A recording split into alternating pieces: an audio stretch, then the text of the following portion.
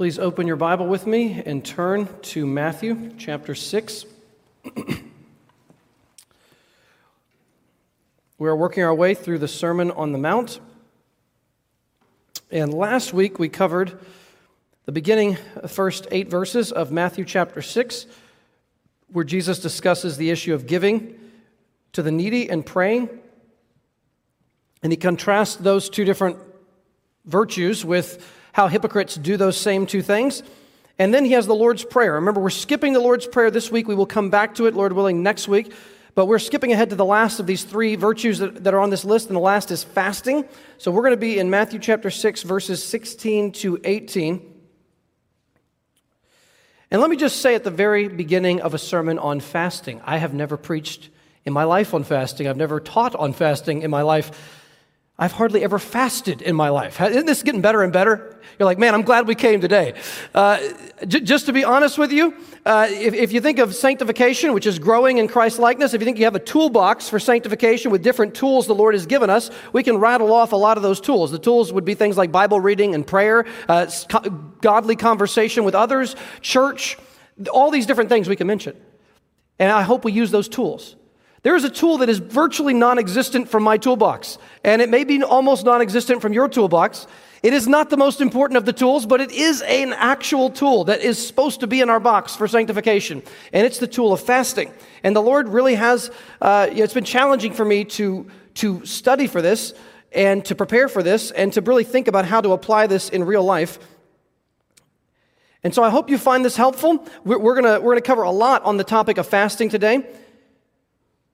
Matthew chapter 6, I'm going to read verses 16 through 18. This is the word of the Lord as Jesus was preaching. Matthew 6, verse 16. And when you fast, do not look gloomy like the hypocrites, for they disfigure their faces, that their fasting may be seen by others. Truly I say to you, they have received their reward.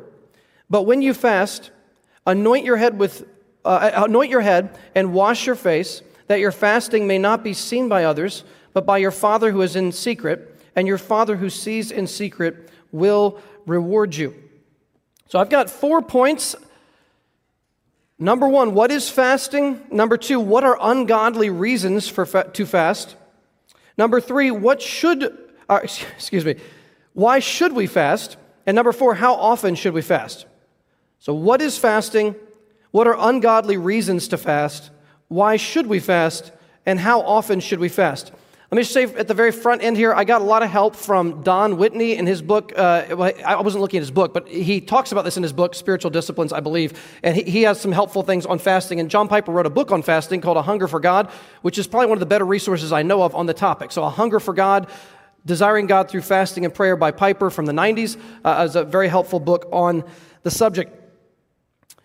So number 1, what is fasting? Let's just start with the very simple, basic definition. Don Whitney says fasting is simply going without food for spiritual purposes. Fasting is going without food for spiritual purposes. And you just think about this. Why is this something that we see throughout Scripture? I was working through, I was reading, I think I read most of the verses in the Bible on fasting. It wasn't, it's not so many, but I worked through as many of them as I could in both Testaments just to see why do people fast? When do we see it in Scripture? What's going on around it when we hear about it? And it was a very interesting learning experience. But fasting is certainly, it's got to be, probably, the most uncomfortable and perhaps unpopular spiritual discipline in our culture. Probably not true of every culture, but at least in our culture, I think fasting has got to be one of the most uncomfortable and unpopular spiritual disciplines. Piper in his book mentioned another person who had done some research, and apparently, I don't know if this is accurate, I haven't fact-checked this, but according to this one guy, there was a period of, 40 years in American history where no one wrote a book on fasting. It was just like 40 years, and no one had written a book on fasting, apparently, a while back, and now there have been some books on fasting. I will say, Piper's opening sentence I love in the book. His opening sentence is, "Beware of books on fasting," which is a great statement because there's a lot of bad theology wrapped up with books on fasting that we'll mention in a moment. So let me say here, fasting is not the magic secret of the Christian life. It's not that one thing that if you just get this figured out, everything's going to be amazing in your spiritual life. Sometimes people either neglect it altogether, which has been what I've been guilty of, and my guess is I'm not alone, that we've neglected that. Other people get into fasting and they make it this be-all, end-all standard of Christianity, that if you fast a lot, you're a really spiritual Christian, and if you don't do it as much, you must not be as spiritual. So beware of over-elevating or undervaluing fasting. But again, in the last century, one person said, it has largely gone out the door in American churches. Just largely speaking, fasting is not something that is spoken of very often. And it's interesting, the first sin in the Bible was a violation of a dietary restriction. Isn't that interesting? The very first sin in human history had to do with the misuse of food. So this certainly is important, how we eat and how we think about fasting and its purposes. Let me give you, I'm going to have all kinds of points in today's sermon under my points. Maybe I could post the notes somewhere later. I don't know if you'll be able to keep up with all this, but just maybe if you can write fast, you can try, but you might just want to sit back and listen. I can try to post these maybe on our blog or something someday this week. Here are 8 types of fasts mentioned in the Bible. 8 different types of fasts that you'll see in Scripture. I'm just going to go through these really quickly. So just to be clear, I'm under point number 1. What is fasting? Just explaining that. Here are 8 types of fasting. You have a partial fast. You see, it's kind of like in Daniel chapter 1 when Daniel and his friends first get to Babylon. It's not a full fast. They don't abstain from all food, but remember, they abstain from all meat. They don't eat any meat, and they abstain from all the wine of the king's table. They only eat vegetables and they drink water. It's not a complete fast. They don't abstain from all food, but it's a partial kind of abstention from food. And let me just say here, a lot of people, Don Whitney was really helpful on this. Let's use some common sense as we think about fasting.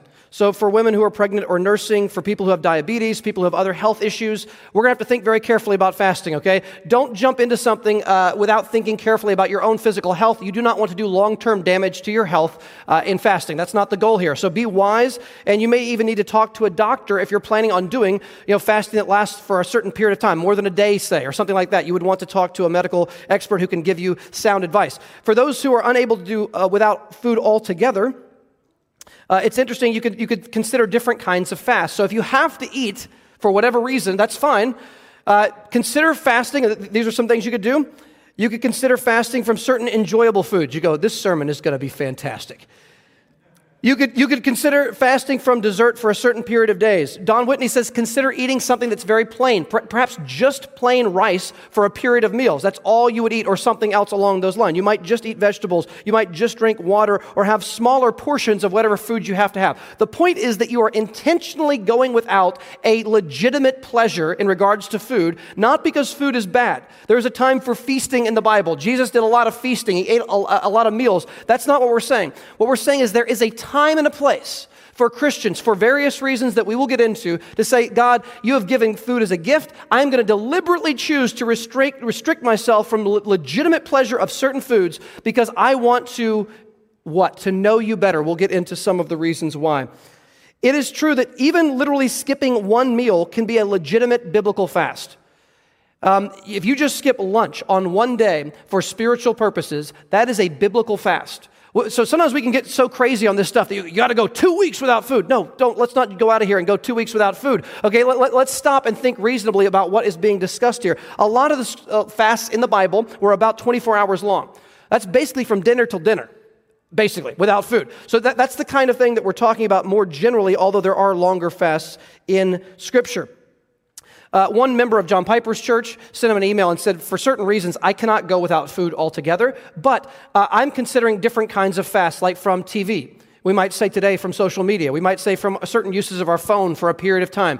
It might be YouTube or Netflix or whatever. We say there might be something legitimate there, but for the sake of denying myself a legitimate pleasure, I'm going to devote that time to seeking the Lord and being in His presence and praying rather than spending this hour watching this show or this sports event or this whatever it may be. A legitimate pleasure that we might abstain from. Although to be clear, technically, the word fast always refers to not eating food in the Bible. It never actually refers to going without other pleasures, but I think there is a secondary application you could make to other legitimate pleasures that we could choose to go without. So a partial fast. Number 2, absolute fast.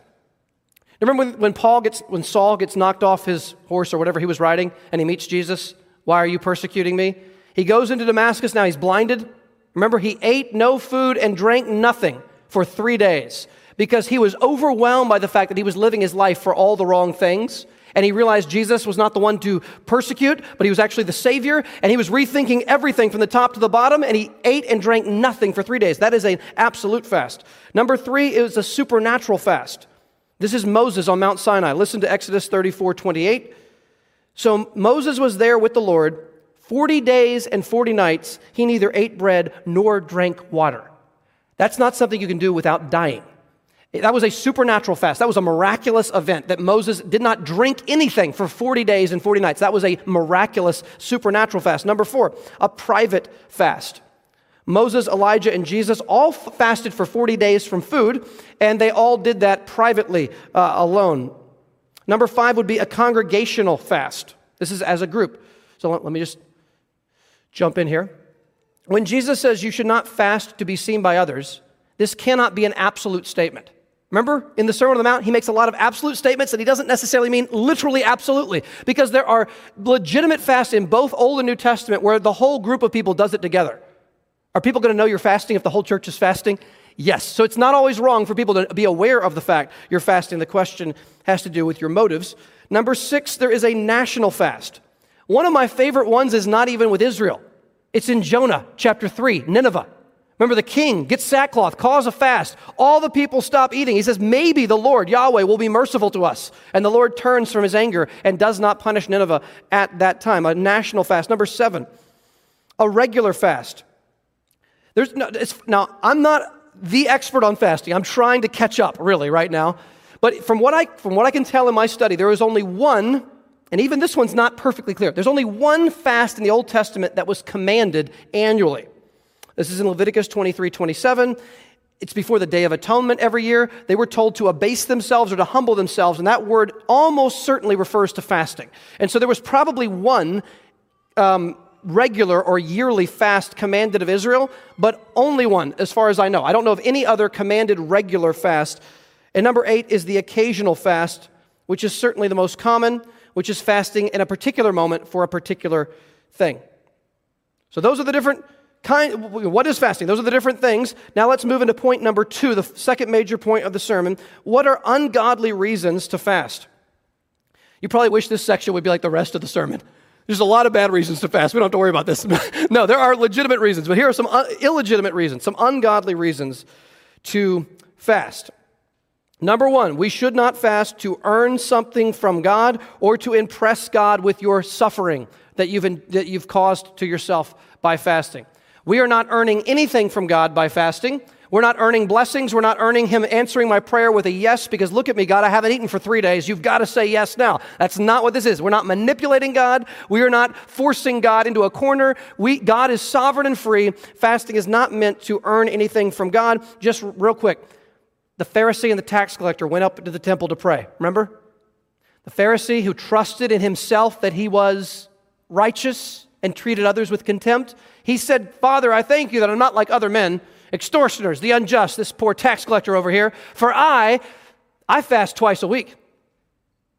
This guy had put fasting, apparently he had missed meals 2 times every week, which is beyond anything commanded in the Bible. You're never commanded to fast twice a week in the Bible. He said, I'm above and beyond God's commands. I'm doing more than God commands. I fast twice every week. God, look how righteous I am.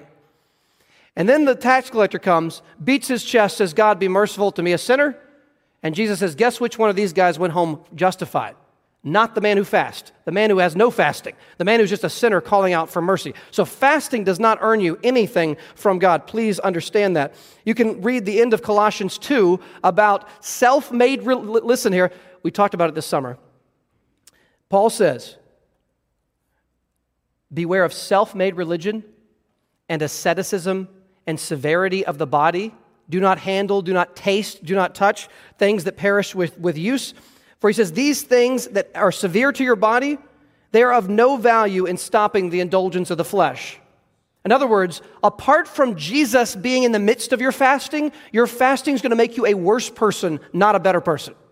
Because if your fasting is disconnected from Jesus and His grace, your fasting is going to become a self-righteousness program that makes you really extra special compared to those other people around you, like the man in Jesus' parable. So be aware of that.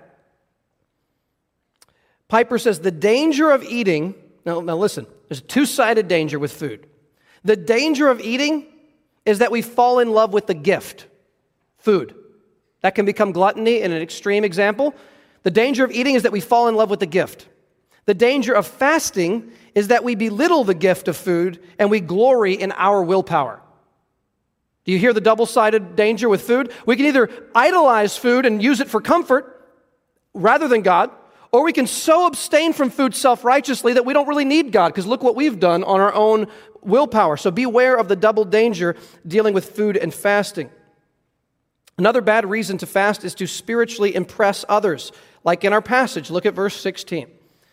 And when you fast, do not look gloomy like the hypocrites, for they disfigure their faces that their fasting may be seen by others. Truly I say to you, they have received their reward. This is true of all spiritual activities, but especially fasting, because it's so rare today. Oh, beware of trying to make known to others that you are going without food for 24 hours. There's going to be something inside of you that so wants to raise the flag. You're just, in casual conversation, you're going to want to bring it up in some way that doesn't sound like you're trying to bring it up, but you kind of bring it up just enough where they ask you something about it. Oh, why are you hungry? You said you were hungry. Oh, I'm just a little hungry. Ask me more. I'm fasting. Okay, don't be that person. Okay, don't be begging for that compliment, fishing for that for people to ask you more about it. No, that's not the goal. The goal is to be seen by your Father who sees in secret, not to be seen by those who are around us. Piper said there's a difference between being seen fasting and fasting to be seen. It's one thing to be caught fasting. Can't help it. I was caught. I'm fasting. Okay. It's one thing to be seen. It's fine to be seen fasting, but fasting to be seen, that's where the danger lies.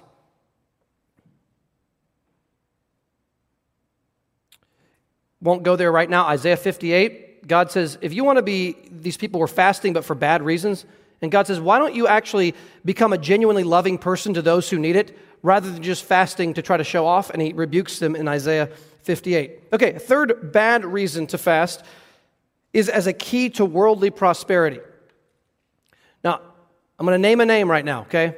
58 minutes from this parking lot, you could drive to his church. Jensen Franklin is the pastor of Free Chapel Church in Gainesville, Georgia. Thousands of people go to his multiple campuses. He's written multiple books on fasting. In fact, fasting is like his big thing, which is interesting. So I went to listen to just one of his sermons. It has 1.5 million views on YouTube, and I thought, I just want to hear what he has to say. I've never listened to him at length on fasting, and I'm going to read you some quotes. This is how not to fast, okay? This is what he was teaching. These are direct quotes from his sermon. Jensen Franklin says, quote, I felt led to tell you, he's talking to his church, I felt led to tell you to pray for the release of divine health and long life during this fast. So his church was going to fast for health and long life. In Genesis 15:15, God promised Abraham, quote, you will live to a good old age. Turn to somebody and say, you're going to live to a good old age. This is a fast and a call to health and to long life. Okay, that's the misappropriation of the Bible. God did promise Abraham a long life. Did he promise you that? No. So taking a promise to Abraham that's not given to all Christians and applying it to us is misusing the Bible. And then if someone becomes very sick young, they'll say, well, wait, what about God's promise that I'm going to live a long time? He didn't make that promise. That was to Abraham. So we got to use Scripture properly. He also said this, everybody say, on this fast, there's going to be a release into my body of divine health and long life. I need you to shout right there. I'm feeling that one down in my soul. Then he said, these are some themes that I felt in my spirit, really felt this one. Believe God for the abundance of work, the abundance of prosperity. I heard this in my spirit. So he's saying that God said this to him in his heart. I heard this in my spirit, quote, believe me for miracle money. I didn't know it was going to be this bad, I'll be honest with you.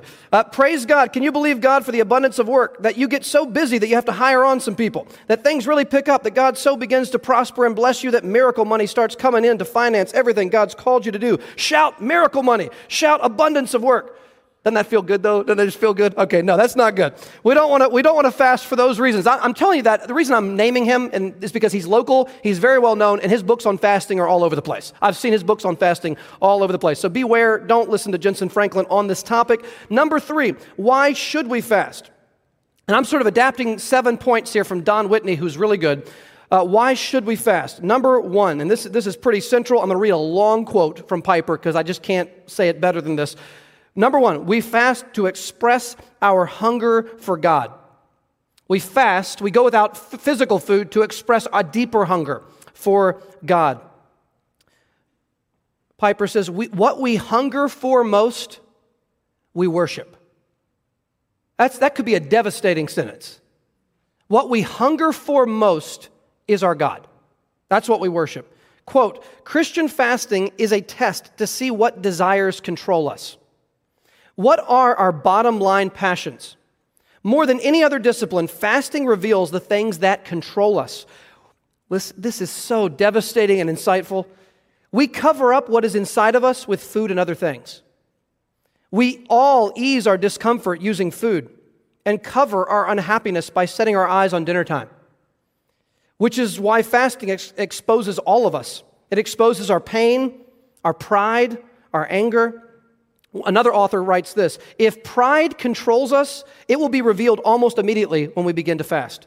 David said in Psalm 35:13, I humbled my soul with fasting. Anger, bitterness, jealousy, strife, fear, if they are within us, they will surface during fasting. At first, we will rationalize that our anger is due to our hunger, and then we will realize that we are angry because the anger is within us. We can't blame the hunger. We can rejoice, though, in this knowledge that because of what Christ has done, there is transformation that is available. Well, listen to this. Piper says, when mid-morning comes and you want food so badly that the thought of lunch becomes as sweet as a summer vacation, then suddenly you realize, oh, I forgot. I made a commitment. I cannot have that pleasure. I am fasting for lunch too. Then what are you going to do with all the unhappiness inside? Formerly, you blocked it out with the hope of a tasty lunch. The hope of food gave you the good feelings to balance out the bad feelings. But now the balance is off. You must find another way to deal with it. Are y'all following? I mean, this is pretty wow to think about. Piper says, humbly and quietly, with scarcely a movement, fasting brings up out of the dark places of my soul the dissatisfactions in relationships, the frustrations of the ministry, the fears of failure, the emptiness of wasted time. And just when my heart begins to retreat to the delicious hope of eating supper with friends, she quietly reminds me, not tonight. It can be a devastating experience at first. Will I find spiritual communion with God sweet enough and hope in His promises deep enough, not just to cope, but to flourish and rejoice in Him? Or will I rationalize away my need to fast and retreat to the medication of food? I think of Jesus standing next to the woman at the well. Remember, the disciples had gone into the city to get food, and He's evangelizing this woman, talking to her about, I'm the Christ, and He's sharing with her the living water, the true food from heaven. And the disciples get back and say, Master, here's your food. And what does He say? I have food to eat that you know not of. Jesus was experiencing a communion with God by walking in obedience that took away His physical appetite. He was good. He was wearied a few hours ago. Now He's sitting there and he's fine because what? He was feeding off communing with God and obeying His Father. So point number one, why do we fast? To express our hunger for God. Point number two, to strengthen prayer. Forgive me from reading so much. I just don't know what else to do here. I'm reading again from Piper. So this is to strengthen prayer. This is an illustration from the summer of 1967. I had been in love with Noelle, that's his wife. I'd been in love with Noelle for a whole year. It was the summer before my senior year. It's going to make me emotional. I don't even know why. Hang on. It was the summer before my senior year in college. I was working as a water safety instructor at a Christian camp in South Carolina. She was hundreds of miles away working as a waitress. Never had I known an aching like this one. I'm going to tell you why this does move me, though, before I finish the quote.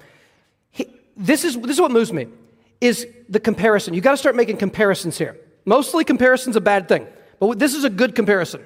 We need to compare some of our natural hungers with our spiritual hungers, and when our natural hungers are stronger than our spiritual hungers, it makes me want to weep. So just follow this. Never had I known an aching like this one. Every day I would write her a letter and talk about this longing. In the late morning, just before lunch, there would be a mail call. When I heard my name and saw the lavender envelope, my appetite would be taken away. Or more accurately, my hunger for food was silenced by the hunger of my heart. Often, instead of eating lunch with the campers, I would take the letter to a quiet place in the woods and sit down on the leaves for a different kind of meal. The reason that makes me feel emotional is just because, like, how often do I do that with the Bible? He gets a letter from his girlfriend, and his appetite's gone. He's off in the woods reading this letter from her because he wants to know it's totally legitimate. Totally understand that. How often has our appetite been taken away because we want to spend the lunch hour in his word or in prayer? It doesn't happen very much, does it? To have our spiritual hungers outweigh our natural hungers just for lunch, just once. I think there's a disproportionality in my heart. If I have not eaten, I'm not trying to be funny here, you can laugh. If I have not eaten until 2 or 3 o'clock in the afternoon, hunger becomes the absolute priority of my life. Politeness no longer matters. It's just get me food. I've got to get something in me right now. And this is convicting because how often are our spiritual hungers tiny by comparison to our desire to eat lunch? I mean, that is quite a thing to consider. Don Whitney said, "Is there never a time that you want a prayer answered more than you want lunch? Is there never a time you want somebody to be saved more than you want your next meal?" That is devastating. How often does the lostness of our children, our friends, our family members, how often does it weigh on us so much that we cannot eat because we are so before God's face pleading with Him for their salvation? How often does that happen? My goodness, we don't miss a meal in America. But we can miss times of prayer like nothing. I can justify not reading my Bible like that. Here's 5 reasons why I don't need to read. I never do that with dinner. Something's wrong, right? Something's disproportionate in my heart. That statement stayed with me this week, by the way. Let me read it again. Is there ever a time you want a prayer answered more than you want lunch? Is there ever a time you want somebody to be saved more than you want your next meal? He continues, I want this so much that I'm going to pray about it all day. That's what we say when we're fasting. I want this so much. I'm going to stay all day as much as I can praying. So number 2 is to strengthen prayer. Number 3, we fast to humble ourselves before God. We fast to humble ourselves before God. Just give you a couple verses. We mentioned one, Psalm 35:13. David says, I humbled myself or afflicted myself with fasting. Isaiah 58:3, why have we fasted and you have not seen it? Why have we humbled ourselves and you take no knowledge of it? Ezra 8:21, then I proclaimed a fast at the river Ahava that we might humble ourselves before the Lord. Do you see how many times humbling and fasting are put side by side in the same sentence in the Bible? Why is that? This is insightful to me. So often we feel like we kind of got things together, we're independent, we're feeling maybe good sometimes, maybe self-sufficient. If you go a few meals without food, what do you start feeling? Weak. Your hands start shaking, right? You feel maybe a little lightheaded. Fasting is humbling because it shows you don't have it all figured out. You aren't self-sufficient and independent. You are dependent on another. You're dependent on God. What does God say about princes and kings? They are men in whom is breath. If you take away breath from them for a few minutes, they're dead. We are so dependent on God and His common grace and His grace to us. So when we fast, it humbles us because we no longer feel strong and self-sufficient. 24 hours without food, you feel weak, you feel needy. You will feel what is true of you all the time, but it is often covered up by food and entertainment. One pastor, I don't know if he's a pastor, one Christian writer, I think it was Chuck Colson, said a long time ago, this quote, much of our activity these days is nothing more than a cheap anesthetic to deaden the pain of an empty life. I think that's true in our culture. I mean, we can't let go of this thing. Much of our activity these days is nothing more than a cheap anesthetic to deaden the pain of an empty life. It was you just scroll. We know lost people, but we're scrolling. Piper once had this tweet years ago. I never forgot. Most tweets, you forget them. But this tweet stuck itself into my head. He said, on the final judgment, the primary purpose of social media will be for God to prove that your lack of prayer was not due to lack of time. How could that be wrong? On the final day, the proof that we had enough time was, I remember when the lockdown happened with COVID in March of 2020, we had to do class online for a few months with our students, which was not fun necessarily for anybody, but we did what we could do an online class through Zoom, essentially, basically, Google Classroom.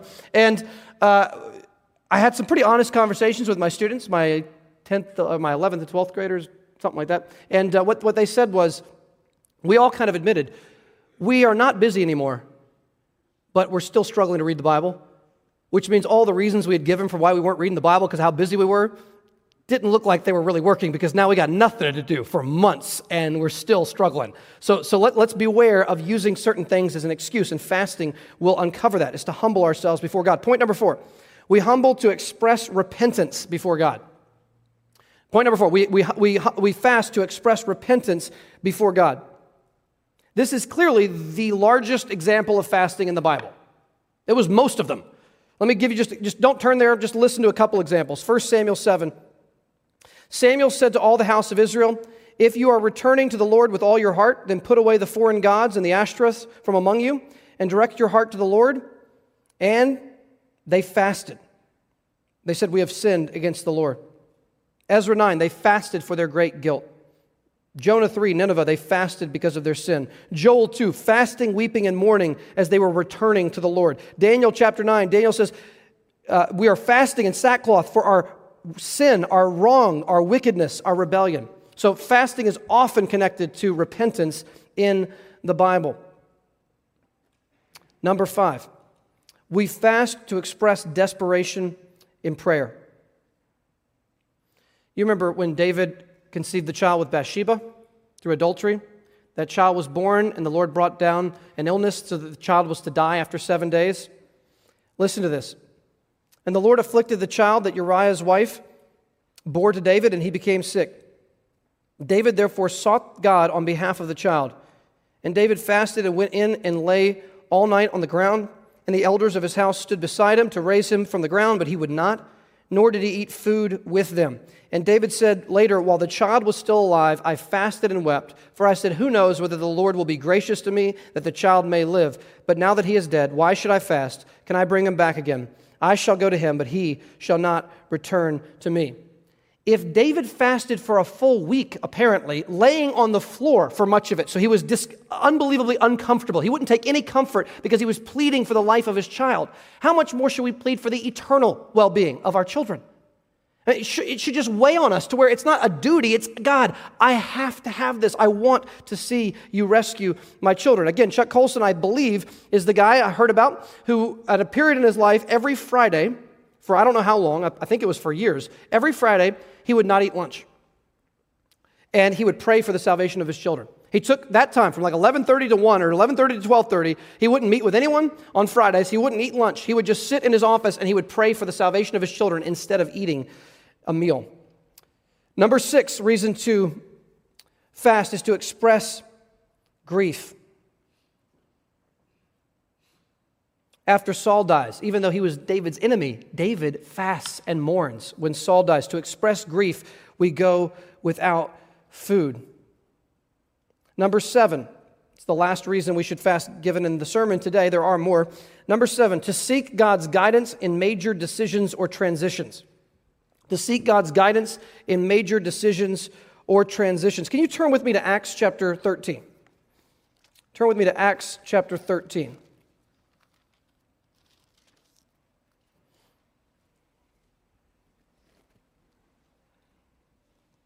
I'll show you 2 texts, one in Acts 13, one in Acts 14. So to seek God's guidance in major decisions or transitions, look at Acts 13, verse 1. Now there were in the church at Antioch prophets and teachers, and it names them, verse 2. While they were worshiping the Lord and fasting, so the whole church is fasting, the Holy Spirit said, set apart for me Barnabas and Saul for the work which I have called them. Then after fasting and praying, they laid their hands on them and sent them off.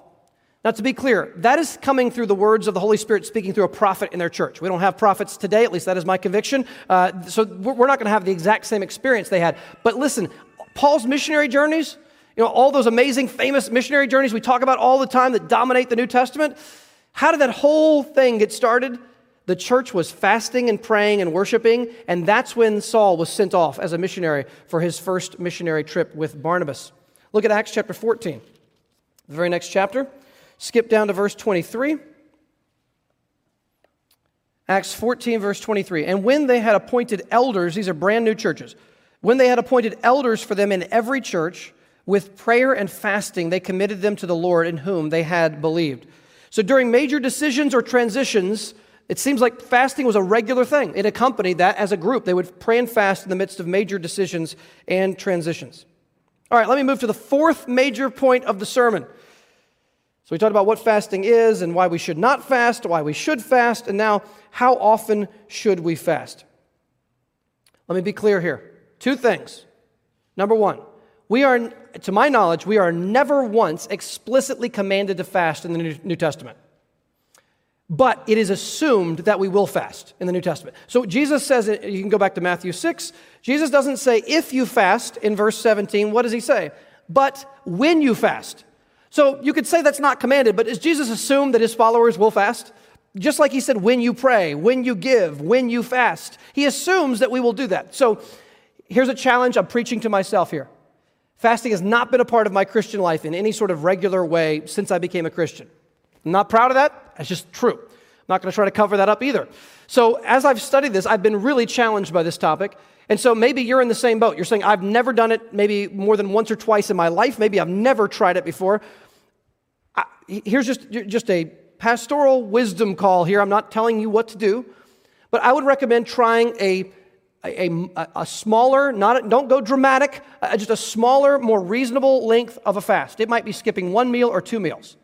And again, if you're not able to do that physically, then don't do that. But if you are able to do that, consider it. And consider devoting time especially to seeking God's face, being in His Word and using that time for prayer and call on the Lord.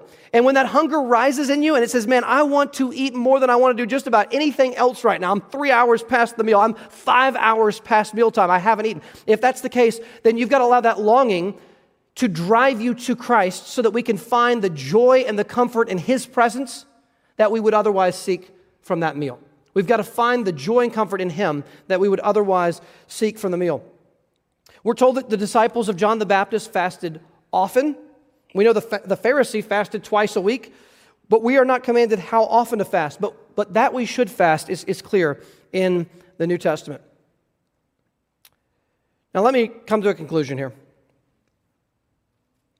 Piper again says this. Why did God create food in the first place? He didn't have to create food.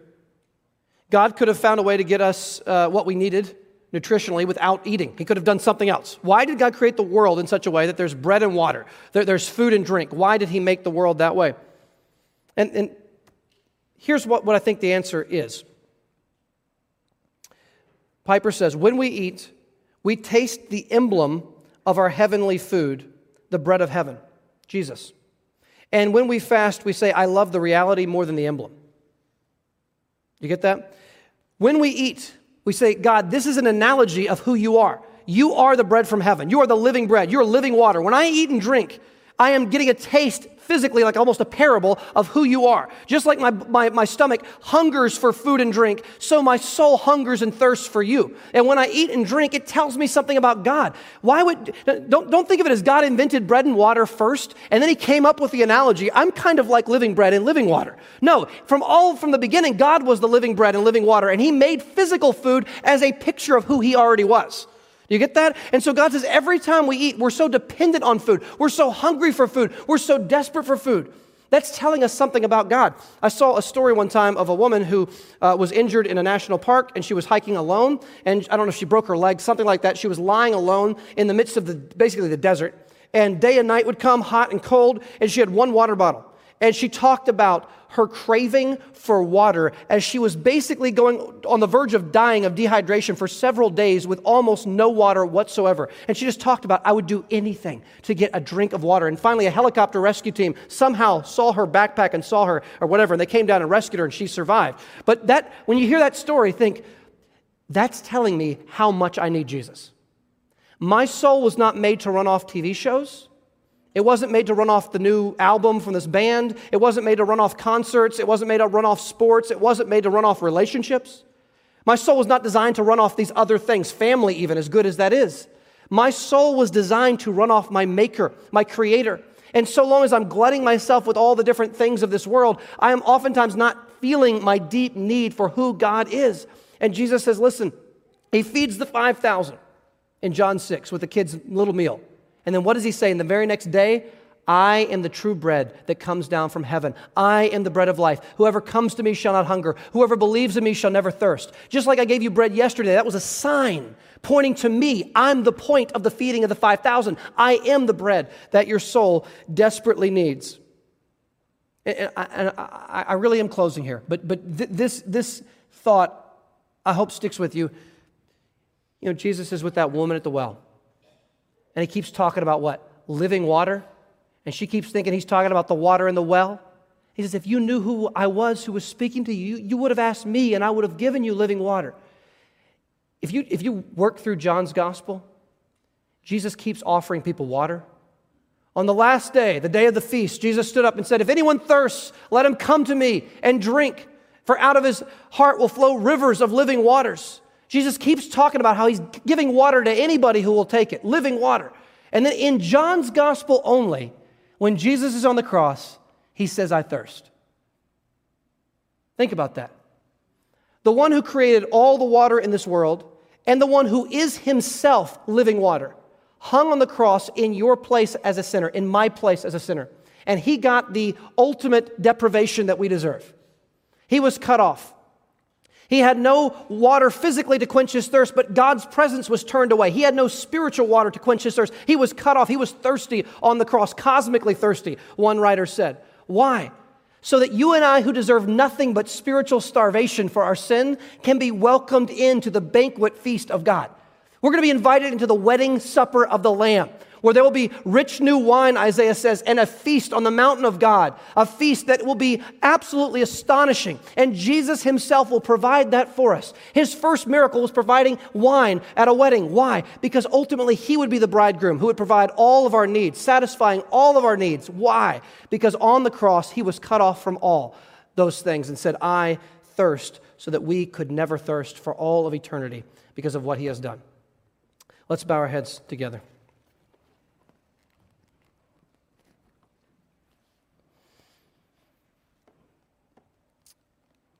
Heavenly Father, it is genuinely convicting to think about how strong our natural hungers are for so many things.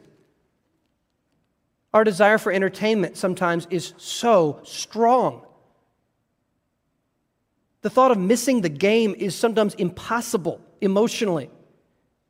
But yet how many of us have failed to spend time with you when we should have? How often do we care about the physical pleasures of this world more than the salvation of the people we love? God, forgive us for this sin in our life, preferring certain things more than things we should. And God, I pray that we would not be reckless with fasting, but I do pray that you would teach us to fast, that it would be some part of the toolbox of our sanctification, that it would be something that we really begin to do to some degree, and that we could experience a hunger for you as we go without the food that we so desire. Help us, God, to truly desire a prayer to be answered more than we desire our next meal. We pray this in Jesus' name. Amen.